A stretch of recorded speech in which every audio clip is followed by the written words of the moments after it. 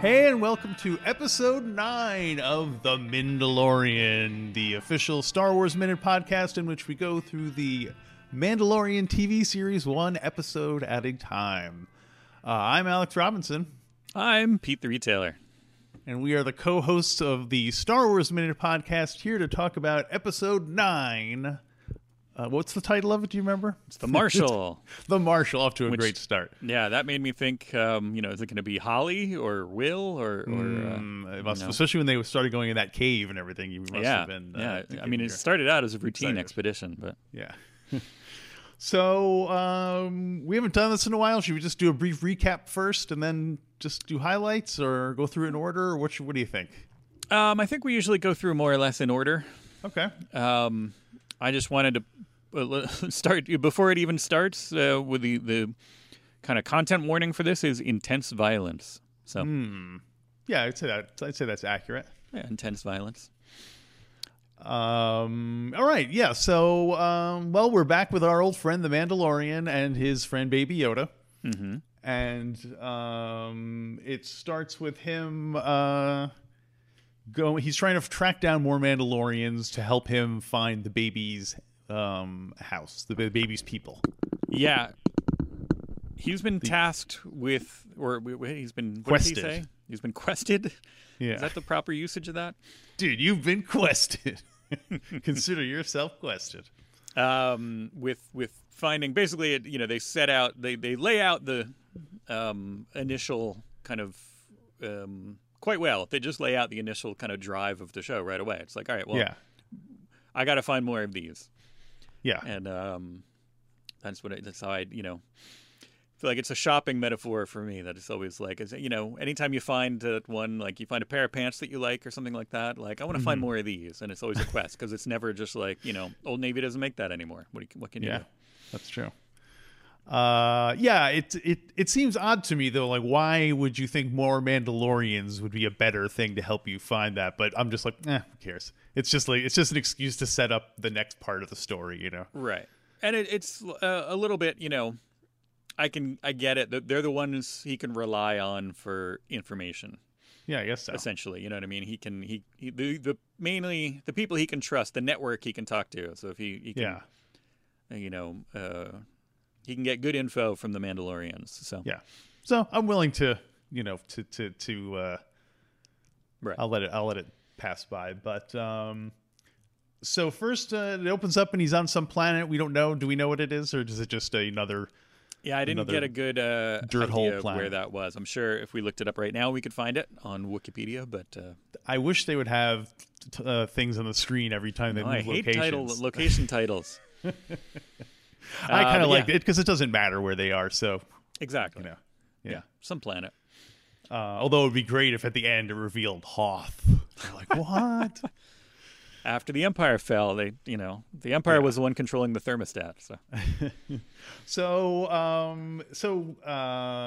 the Boba Fett. Well, now I guess we can't make that joke anymore. It's going to get complicated. So the Mandalorian.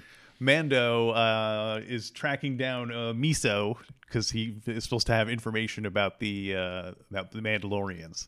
Is that what was that guy's name? What did you say? I know it was a Mayo or whatever the. I guess I need to have Wikipedia out here, right? If we're going to do this. Yeah, this is pretty much like an Abyssin, of course. Right. Yes. An Abyssin, not Mayo, but a different one. If it is Mayo, he looks great considering that this is, right, 15 years after Star Wars or whatever. So I did not recognize the actor playing that part. And it's our old friend John Leguizamo playing the Miso. Miso? Mio? What is it again? Well, it's an Abyssin. Oh, Abyssin, right. Abyssin. Yeah. Abyssinia. Yeah. It's Gor Koresh. Gor Koresh. Gor Koresh is Johnny Legs in this. I did not recognize his voice. Me either until the credits, and I was like, oh. Yeah. Yeah, I like the conceit of as they're walking through. I like the glowing eyes. Just represent. It's such a simple effect done well. Yeah. It's like a little stupid thing. You don't have to actually show it, and it makes it better, and it's a cool thing. Yeah. And just walking through that thing, the graffiti, kind of down the hallway, we see like a C-3PO graffiti and a C-3PO graffito. And the Rhodian. And I think I saw a Watto graffito. So Watto graffito? I believe Watto graffito. But I could be wrong. But it was neat. I like the setting. And then they go. This is part of one of the things that we saw in the teaser footage. Was the Gamorrean fight? Yeah, fighting Gamorreans. That was my high school mascot, the fighting Gamorreans. Go Pigs. But yeah, an interesting thing. We get to see the. I can't tell if I love it or hate it, but I know I acknowledge like the vibro axes. I'm like, yeah, that's a thing, and I'm like, I'm happy that. Well, I'm happy for people who love that kind of a thing. I don't hate it. Not COVID. And and I think they did a decent job of representing something that seems difficult to represent visually. If that makes sense. Mean the vibro axes, you mean? Yeah. I liked them in this context because it makes sense that if it's more like a sport, the same way like people who are throwing javelins aren't throwing like real spears, they're throwing things that are designed so as for sport. So it makes sense to me more as a sports piece of sports equipment than it does as a, because why on earth, what good are axes in a world where everyone is armed with multiple guns? So it's, Well, if that's your weapon of choice, that's just what you do. You can go with this, you can go with that. Yeah. I did like the fact that they didn't, it looks like they just got beefy guys and put pig masks on them. As opposed to having full body, like the fat suit kind of a thing. Yeah. And I really liked it a lot better. It made it seem a little bit more nightmarish. Like, like those old Halloween pictures from like the 19-teens, and everyone looks kind of like that's what it had, that weird kind of dreamlike quality to it, which I liked. Right. Not, yeah. Less bulky. Maybe it's just, a statement on the guards at Jabba's palace. You know what I mean? They're roided out. Well, no, I think they're just tubbier because they're less. Yeah. They don't have to do as much. Not many people make it through the gate and get to Yeah. It's a cushy job, I think, being one of the door guards, the bouncers at Jabba's palace doors. That's probably also why the Rancor went for them first, because he knows they're very fatty and they taste delicious. So those humans, they're all like stringy. Yeah, once again, Gamorrean bacon. It's on my list.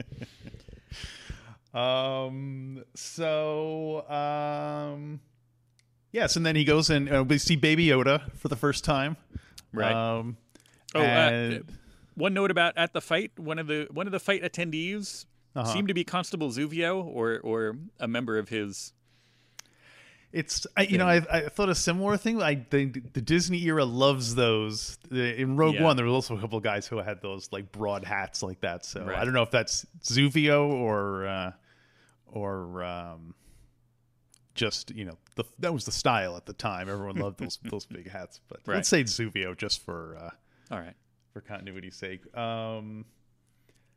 And so there's I was a little like one of the first times you see Baby Yoda, they do a cutesy little like and he covers himself up in the thing.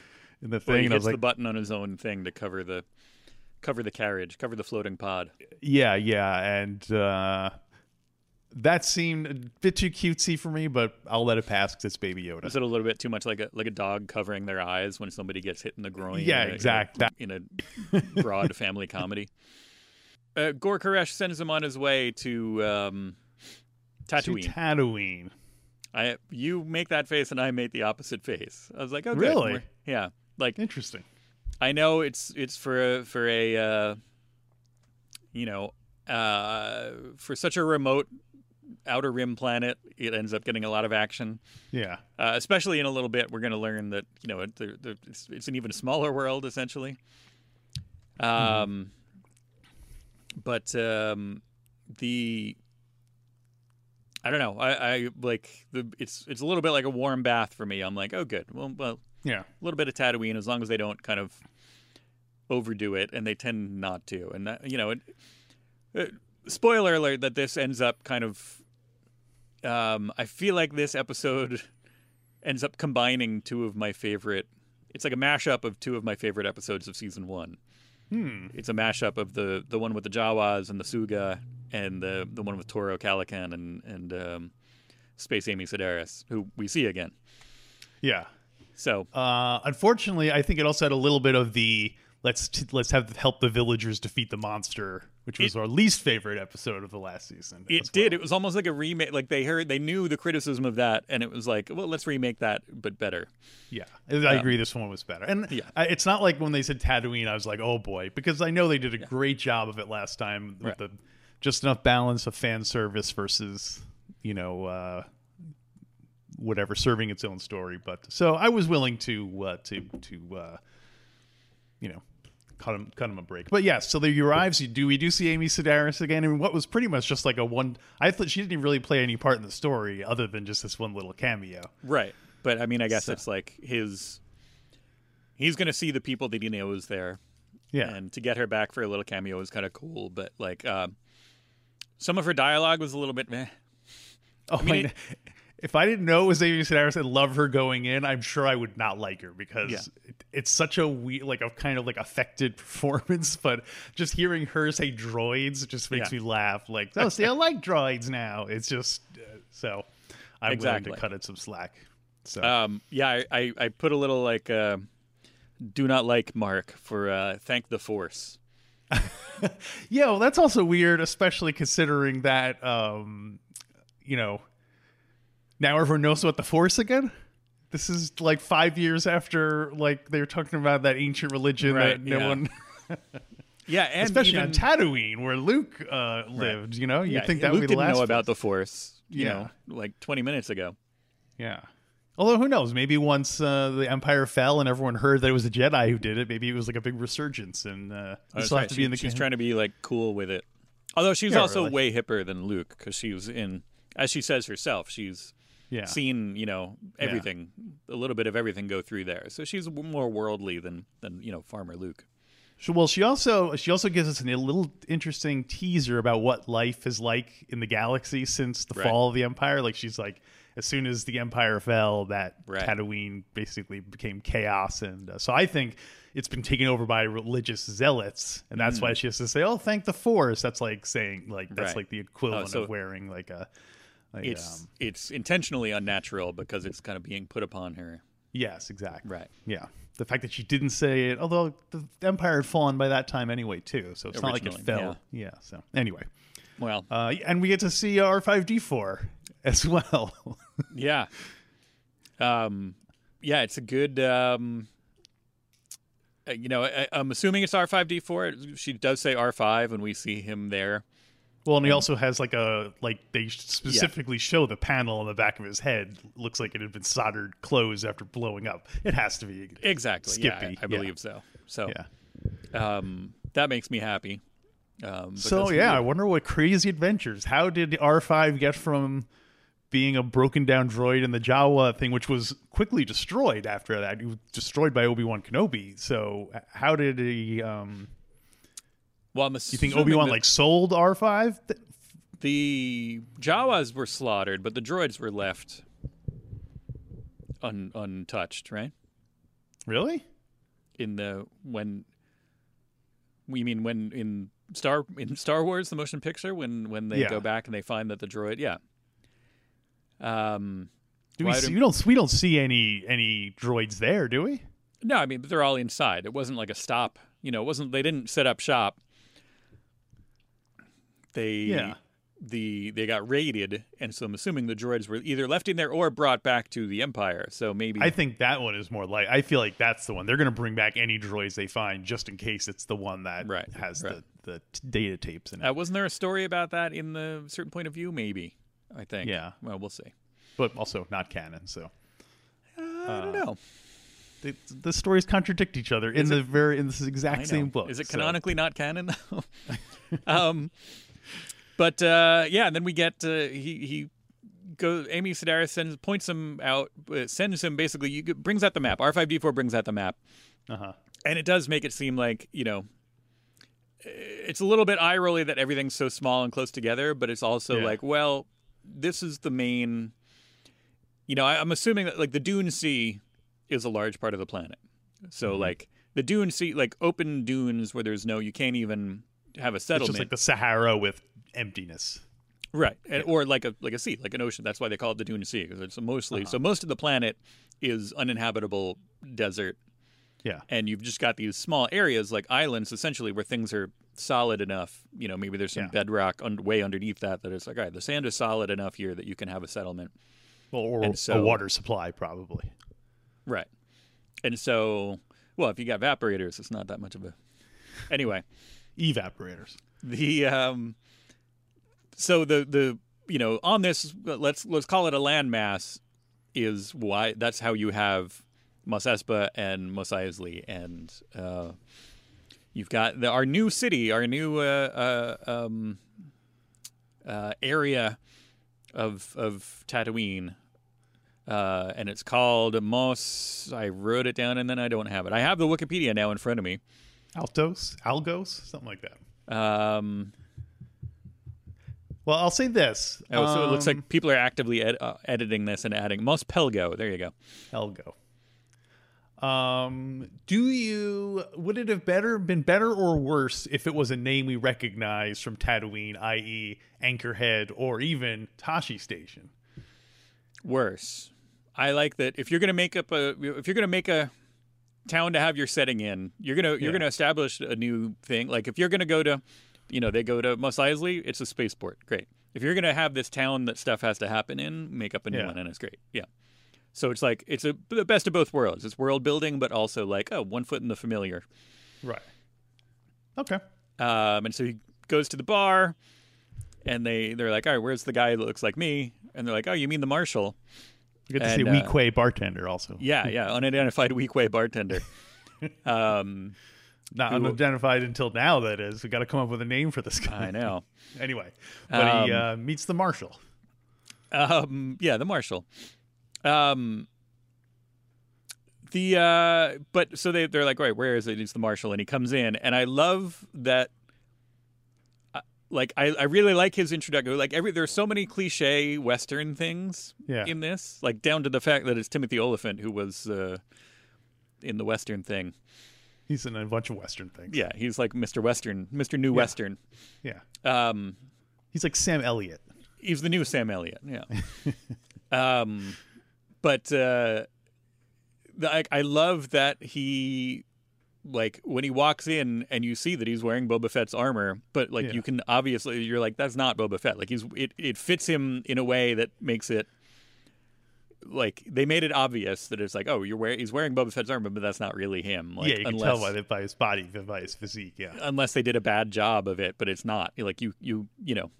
I don't know. It works both ways. Either if you're like, wait a minute, is that Boba Fett? Why does he look terrible? Like they did a bad job of it, and then you get surprised, or it's like, oh, good, that's Boba Fett, but not, and you're instantly something's off, which is good. Good job.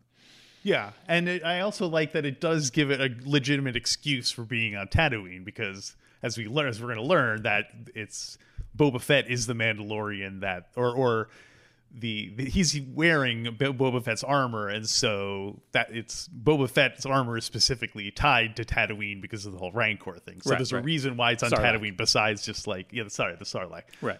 Besides just like, hey, let's take a little trip down nostalgia lane. And it's a good, like, and he comes in and you're like, wait a minute, that's not Boba Fett. Then he sits down and takes his helmet off, and you're like, it's not even a Mandalorian. Yeah. And then he has and it's good. At first I thought it was going to be kind of him fighting the fake Mandalorian, but they quickly they set that up, and then it gets interrupted. Yeah. Well, I like that it's like every Marvel superhero, whenever they meet another superhero for the first time, they have to fight each other. Right. And then they become friends. Oh, wait, we have to team up. Yeah. Star Wars Team Up presents. Yeah. Oh, that would be awesome. Do you think it would be would it be like Marvel Team Up where it was Spider-Man? Like, would it be Luke Skywalker and blank, or would it be two different people every time? Yeah, I would assume I kind of want it to be maybe like Han Solo or somebody who travels around and would have more cause for. Luke's fairly, as much as I love Luke Skywalker, he's fairly kind of centralized and or like Lando, Han Solo, Lando. I'm trying to think of prequel people that it could be. Like Obi-Wan Kenobi. That would be great. Yeah, and also he spans the entire range. So exactly. Or R2D2. There you go. R2 was in every single one. Wait. That would be Star Wars R2 in 1. Star Wars minute. So we get fake Boba is fake. I wrote, and then Boba fake. They're gonna Fauxba Fett. Oh, good one. And then you get a wait. Does he have a name? He does, right? His name is Cobb Vanth. Yeah, Cobb Vanth. Which sounds like it does. It sounds like very cowboyish. Yeah, Cobb. But the like them getting interrupted by this thing where at first you're like, is it an earthquake? No. Yeah. Is it a Is it one of those giant sandworms that we learned about in episode 9? You mean the one that pops its head up out of the thing? And No, the one, the snake. Remember they fight the snake in episode 9? Oh, serpent. Serpent? Yeah. No, yeah, that all kinds of wondering what it was, and then it turns out we get a lot more information about the crate dragon, which we knew about. Which good and bad. I'm glad. Like it's neat to have it be a thing, and again, it's tied into it's digging into all these things that were kind of throwaways from, not throwaways as in they were discarded, but just kind of like one off. Like, oh, there's that skeleton. What's the skeleton? What's the deal with the skeleton? And we find out more about it. But my note for this from here on in is basically like, I guess they really thought Dune was going to come out in November, huh? Because it's very much like the if you walk without rhythm, you want to track the worm. Like there's a lot of I'm not sure that I like things swimming through sand. I don't like it. Yeah, it just doesn't seem physically very plausible. Yeah, and especially the bigger that thing gets, like. Right. There'd be a giant crater in the, like it would destroy the whole geography. Oh, is that why they call it? Maybe that's where our term crater comes from, because this is a long time ago. Yeah. The hole left by a crate dragon is it? Yeah. And also, it's like another generic CGI lizard thing, and I don't like big monsters like Godzilla fighting humans because the sense of scale is so ridiculous that it's like ants fighting a person. You know what I mean? So, like when they showed the native Tatooiners trying to pull it with ropes, and I'm like, it's like chipmunks trying to pull down like King Kong Bundy or something. Like, it's the difference is that going to make? I would also like to see that show, though. Yeah, that King Kong Bundy versus the Chipmunks would be Bundy and the Chipmunks. Yeah. But I think the scale is just too big. I wish it had been a smaller scale, but I guess.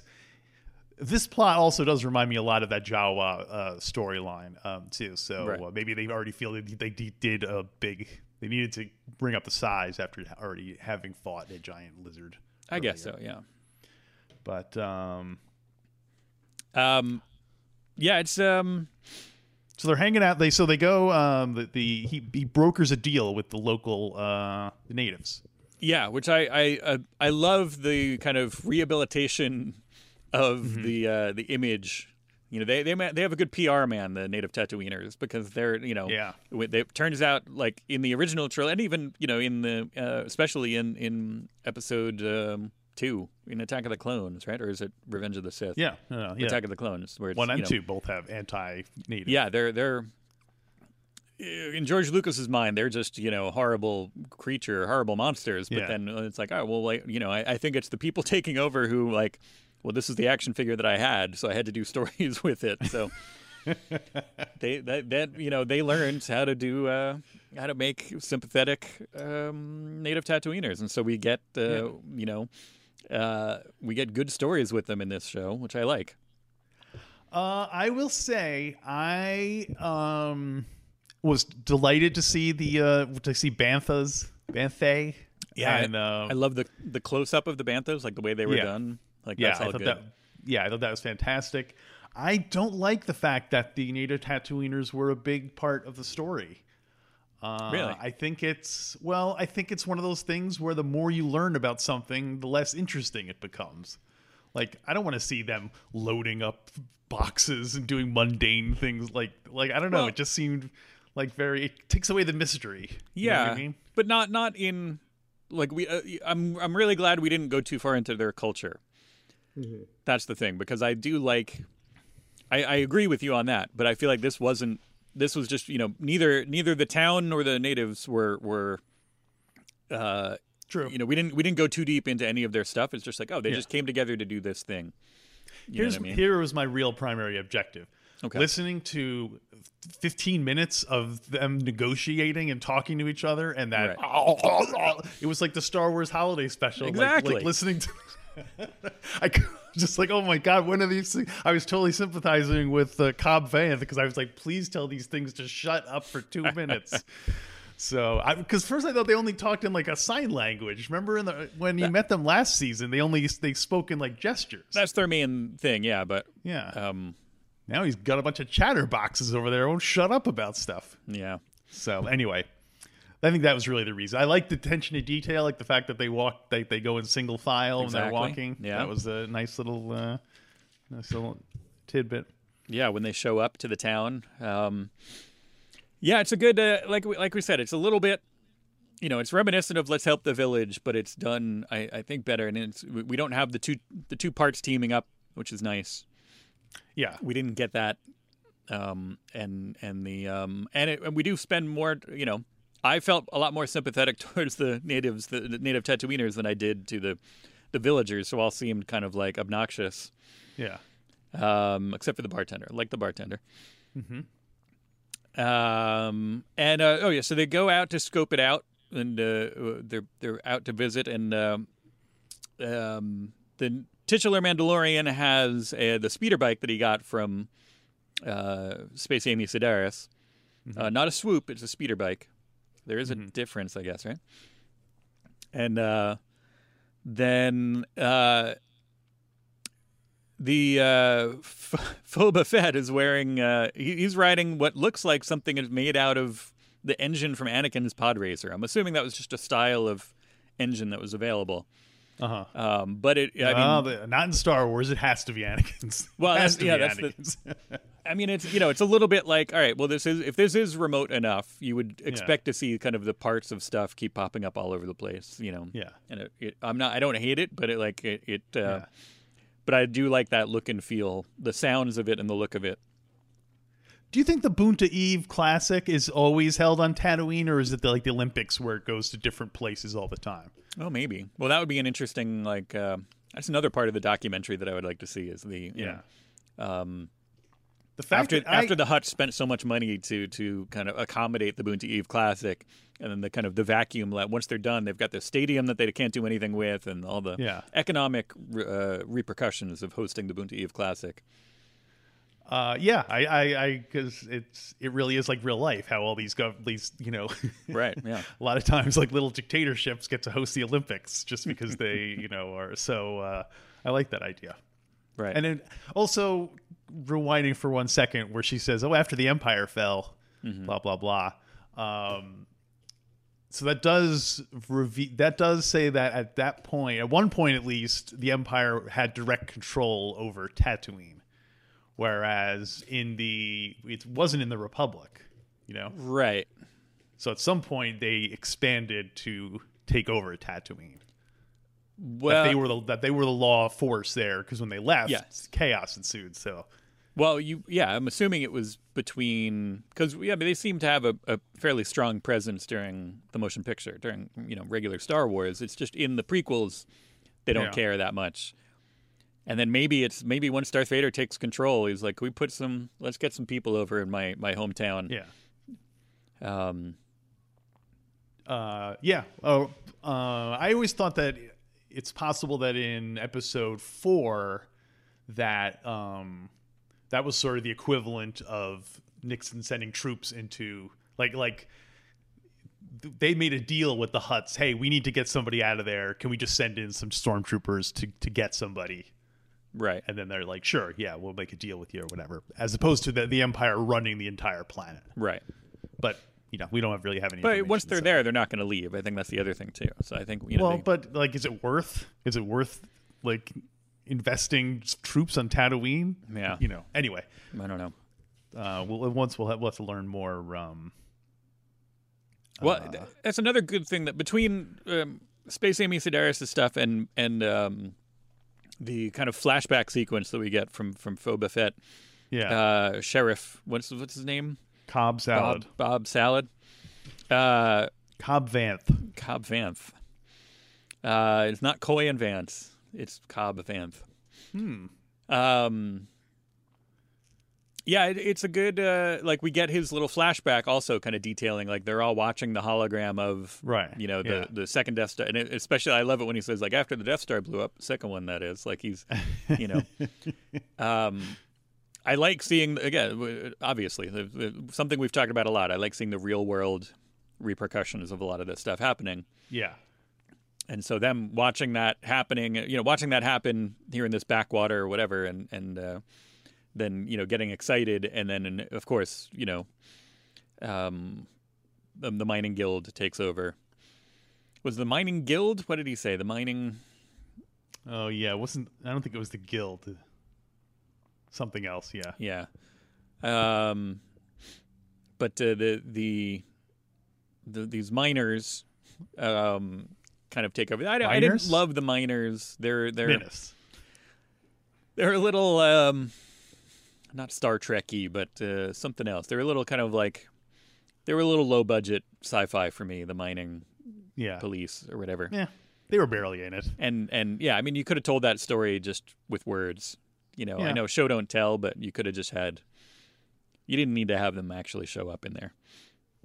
But then you did want to have the cool, like, again, this, in addition to, as we've said a lot, the whole show is like, playing with Star Wars toys on the writ large on the well, not on the big screen, but Mm-hmm. Sometimes big screens, depending on how big your home setup is. But the show does a great job of, and I guess we'll dig into this more in a minute, of fulfilling the promise of Boba Fett being cool without actually using Boba Fett for the most part. Like all the stuff, all the Mandalorian stuff that we do, we see him using it in a way that, like, only, not since the holiday special has Boba Fett been so cool.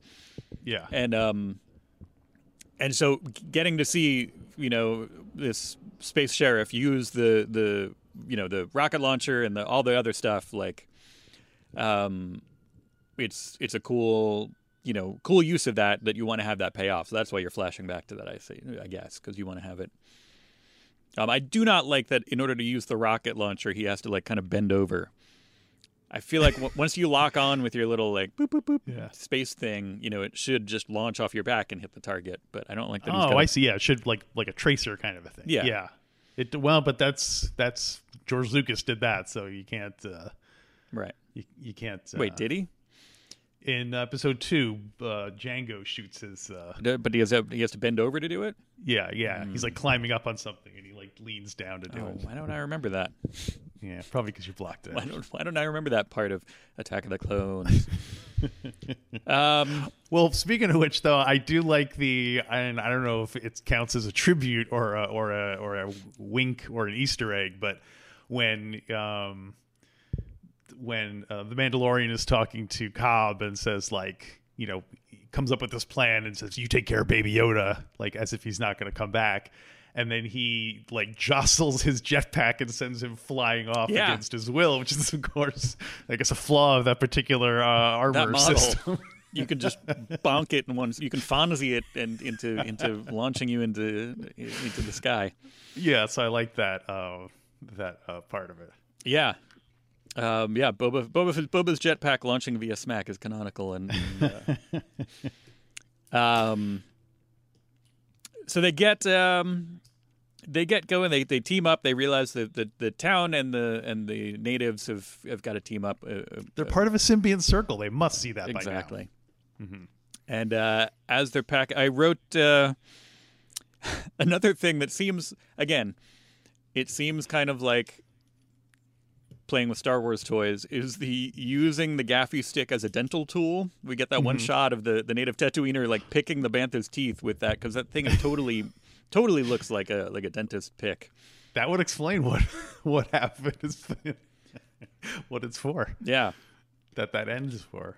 Yeah, I also like that they had those little like cannon things set up, and their big arrows looked like gaffy stick. Yeah, four blades on it, like a gaffy stick. It's a nice little.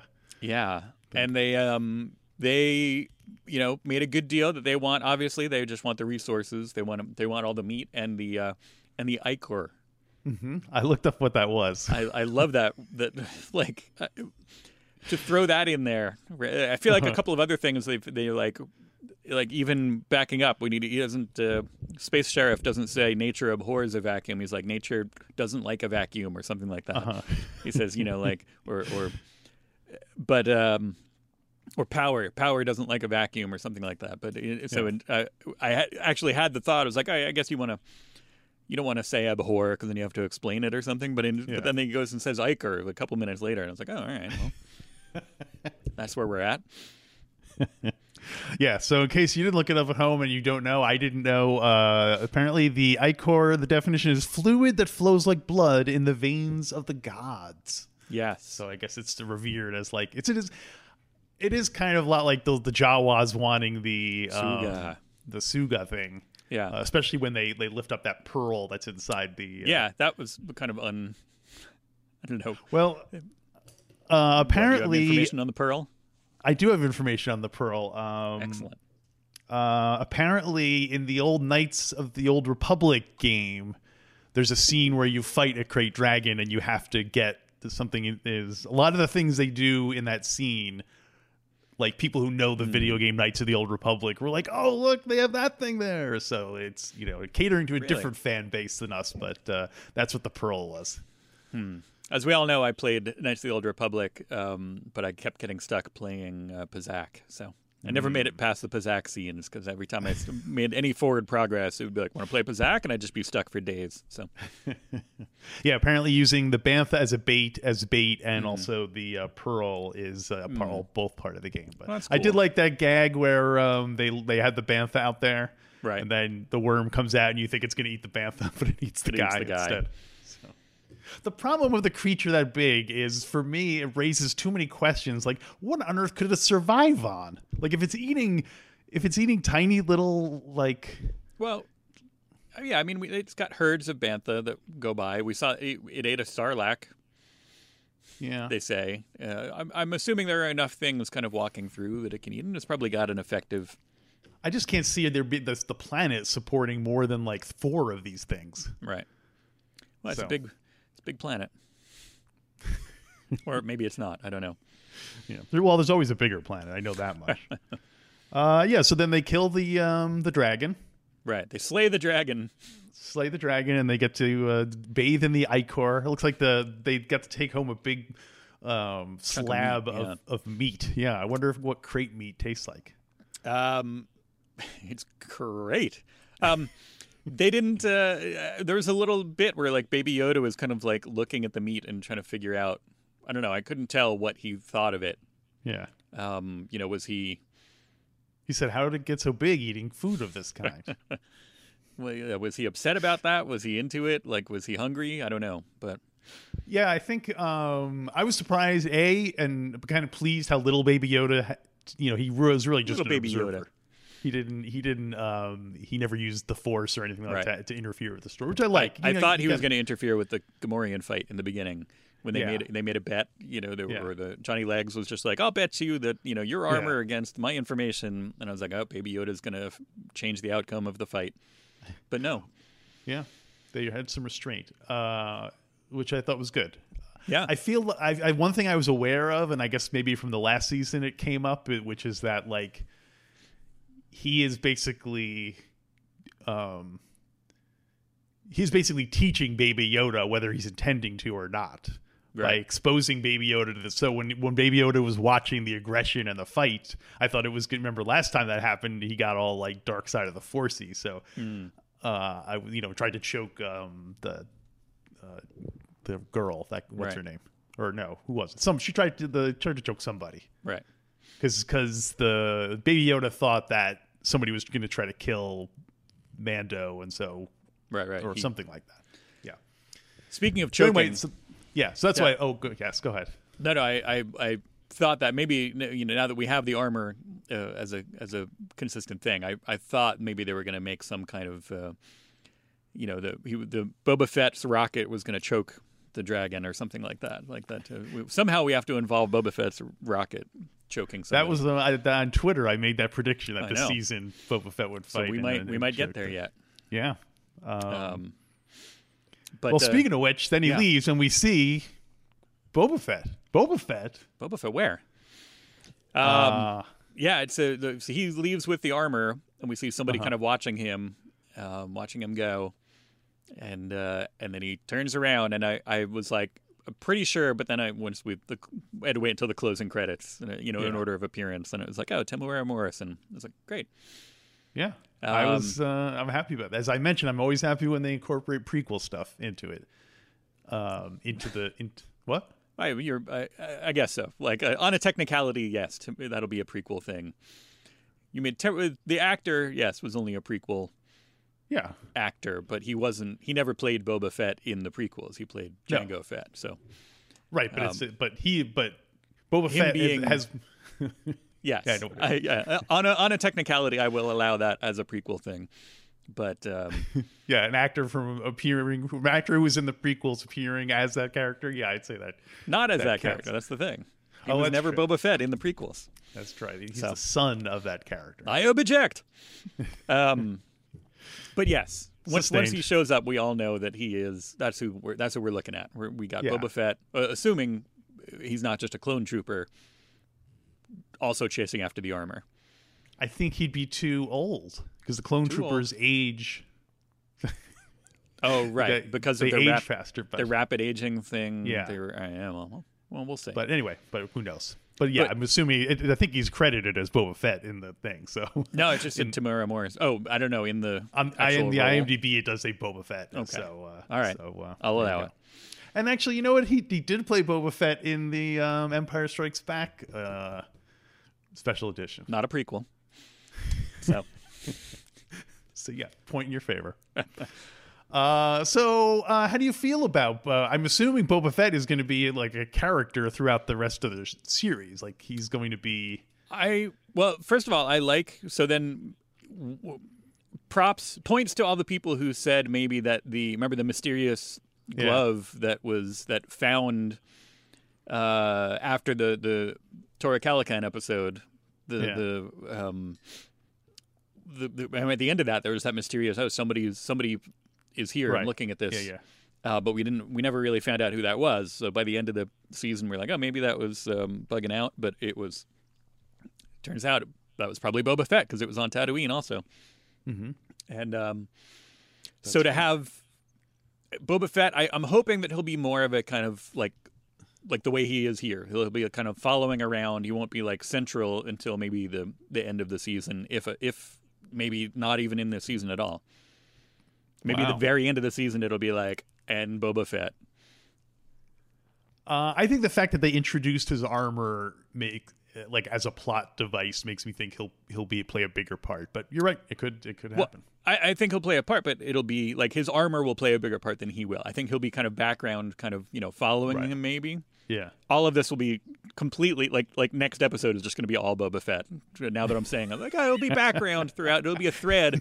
Then next episode, he's just going to show up and be like, all right, give me the Alma. So I did like that. We didn't see. I thought we were going to see how.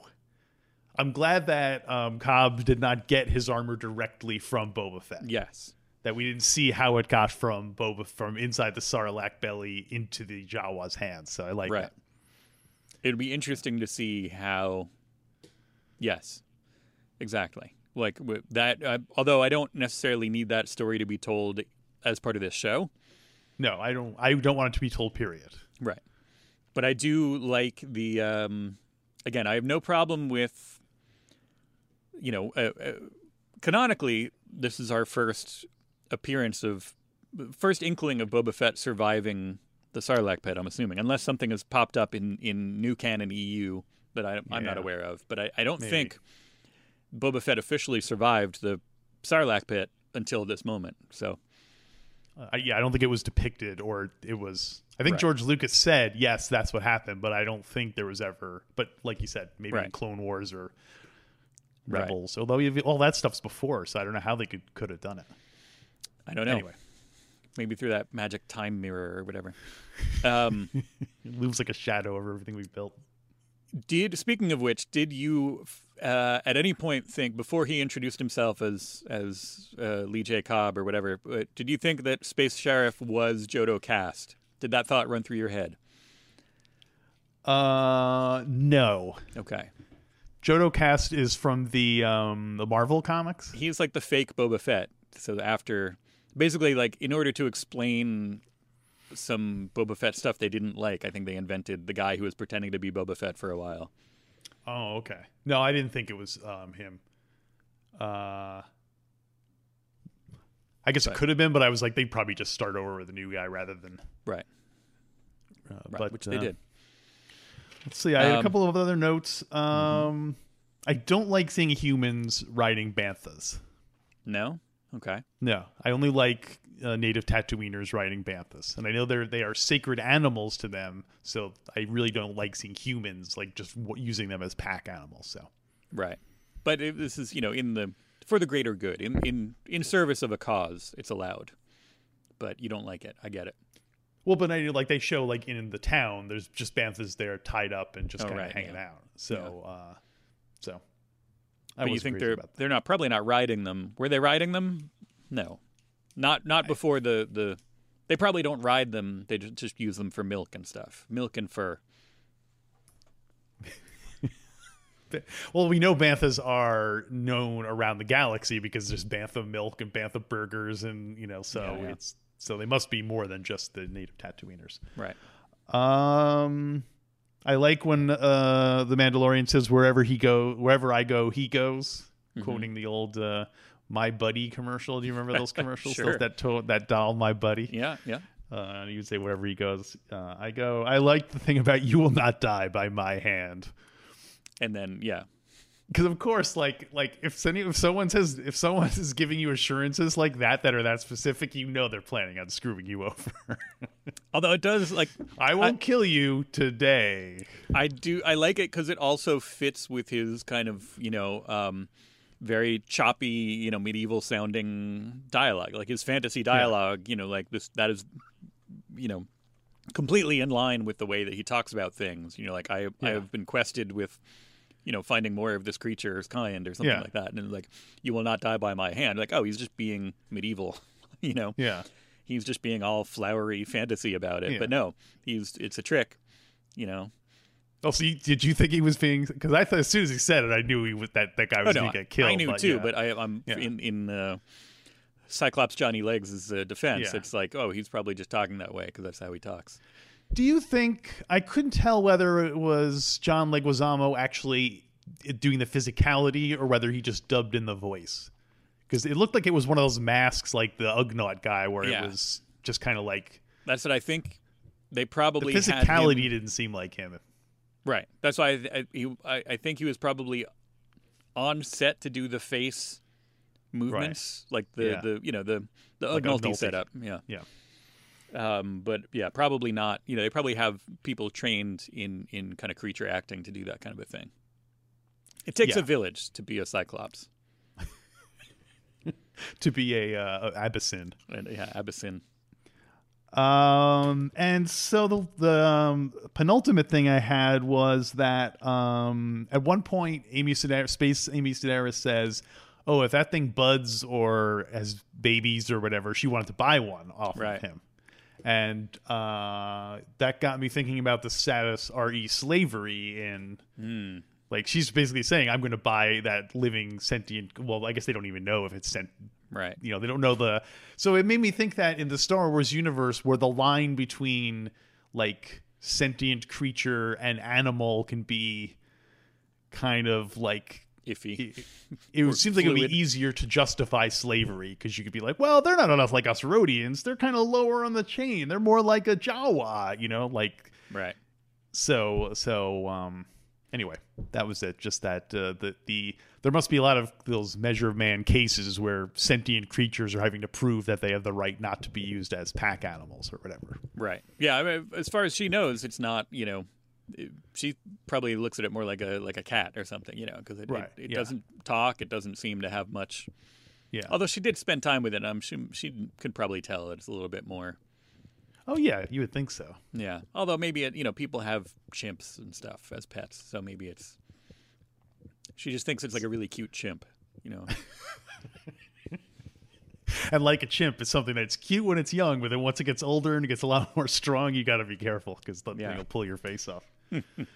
And my last note is, I thought Timmy the Elephant would make a good Han Solo. And I said that, and I wrote it down in my notes, and then right after that is when he went. When they were having the duel and the shaking happened, and he put up his finger like, hold on a second, which I thought was I loved that bit because it was kind of like, okay, we know we're going to kill each other, but we got to at least wait till this thing is done. Yeah, it's like kids playing, like, okay, but time out. Yeah, exactly. We're like, car, okay. Yeah, everyone backs off. Yeah, so there you go. Yeah. So what you want to give it a rating?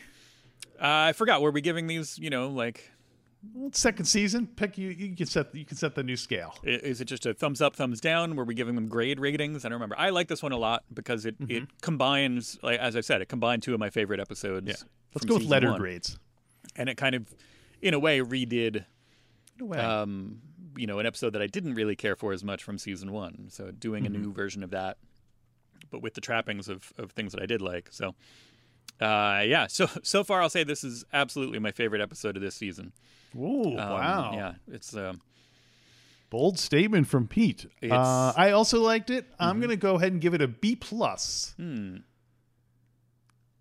I would have to mark it down only because I really got sick of all that native Tatooiner jibber jabber after a few minutes. Yeah. Well, I guess what also drove me crazy is they didn't sound like the same type of native Tatooiners that we heard in the other. They sounded much more like that they're just they're not. Luke's the ones that we've seen talking to Luke, assaulting Luke. They're shouting, and they're from a different part. This Get off my land. That's what he's saying in native Tatooiner. But this is a different tribe, presumably from a slightly different. These are the ones that are more local to what is it? Mos Gomar? Mos Pelgo. Pelgo. Wherever he goes, Pelgo. Do you think that's a Pablo Hidalgo nod? Maybe. If it was Palgo, I'd say yes, but it's Pelgo. Yeah, that's true. There's no E in the middle of there. Yeah. It's probably his son, Pete Hidalgo. That's there you go. That's Peter Hidalgo. Episode 1, off to a good start. We both seem to agree. Episode 9. It's 9. It's episode 1 of season 2, but episode 9. It did say chapter 9 when it popped up. So you are correct, sir. I don't know what do we go by? I'm calling this season 2 episode 1 when I post it on the thing. So I guess we can just. I'm going to say it is episode 1, but the name of episode 1 is episode 9. Chapter 9. Episode 1, Chapter 9. Season 2, Episode 1, Chapter 9, The Marshal. How many colons can we jam in there? Whoa, hey now. Sorry, one last thing. I like where he's talking to Johnny Legs and he's like, "Where's the Mandalorian?" And he says, "Tatooine. He's on the Mandalorian's on Tatooine." It sounded like Princess Leia saying Dantooine. He's on Dantooine. So and then it's a weird we also didn't mention, I don't know if have we seen a dark kind of brown skinned Twi'lek before? No, I liked that character. I mean, probably in something there's been one, but I like, again, introducing the variety of things that are kind of familiar, but a variety of that. It's a good 1 foot in the familiar. That's my mantra for. I'm going to tape that up on the wall for Mandalorian, one foot in the familiar. All right. Well, and I also want to, in the off chance, I feel like a lot of stuff that we talk about, I don't know. I'm going to put this out there just in case. So in case anybody's listening who can directly affect the actual on-screen product of The Mandalorian, in case anybody hears this who's involved with The Mandalorian, let's get some Feltapern up in here, huh? I feel like we need a Godel or two to really tickle my fancy. So now, do you specifically want Feltapern, or can it be any Godel? Feltapern would be, pretty old, but we don't know how old they live. How will you? Maybe exactly. You do know how old. I don't know off the top of my head how long they live, but although I think he does get, if the Night Lily, the Lover's Tale, is canonical, he does get killed, I believe, in that. And we know it's not canonical, but everything's canonical until proven otherwise. So yeah, I guess I don't want to see him, but I would like I would like a Godel accountant to pop up in here.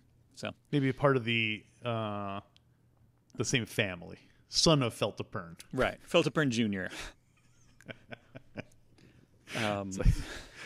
My request, as long as we're putting in requests, is I want to see an Ithorian, a Hammerhead, and I want to see them wearing the classic blue tunic.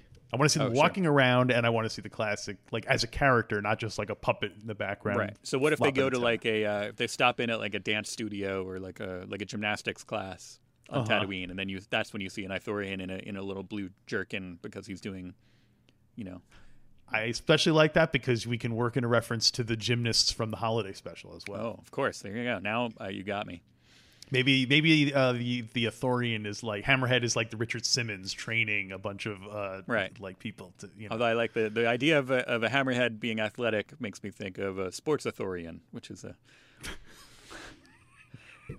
my favorite sporting goods chain in the Star Wars universe. Yes. Yeah. So, hey, we also do another podcast called Star Wars Minute, where we go through the Star Wars movies 1 minute at a time, everything from Star Wars A New Hope all the way through. We're about to start The Last Jedi. Once we're done with this. Yes. I mean, in the geological sense, we're about to start The Last Jedi. But you can find that wherever podcasts are downloadable, or go to StarWarsMinute.com. We're always there. Yeah. Anything else we need to tell the nice people, Pete? No, I just I got to say I wasn't super excited before this season started. I mean, I was excited to do our show, but to actually watch The Mandalorian, I was like, yeah, it'll be fun. I wasn't like, oh my God, I can't wait for the new Mandalorian. Yeah. But now watching this episode, I'm like, I can't wait for next week's episode. I like having a weekly Star Wars show pop up. So yeah, so thumbs up to this. I'm excited. Yeah. Season 2 off to a great start, and we will see you guys next week on another brand new Mandalorian. The Mandalorian. And we still have to work out our closing theme. Yeah, I guess.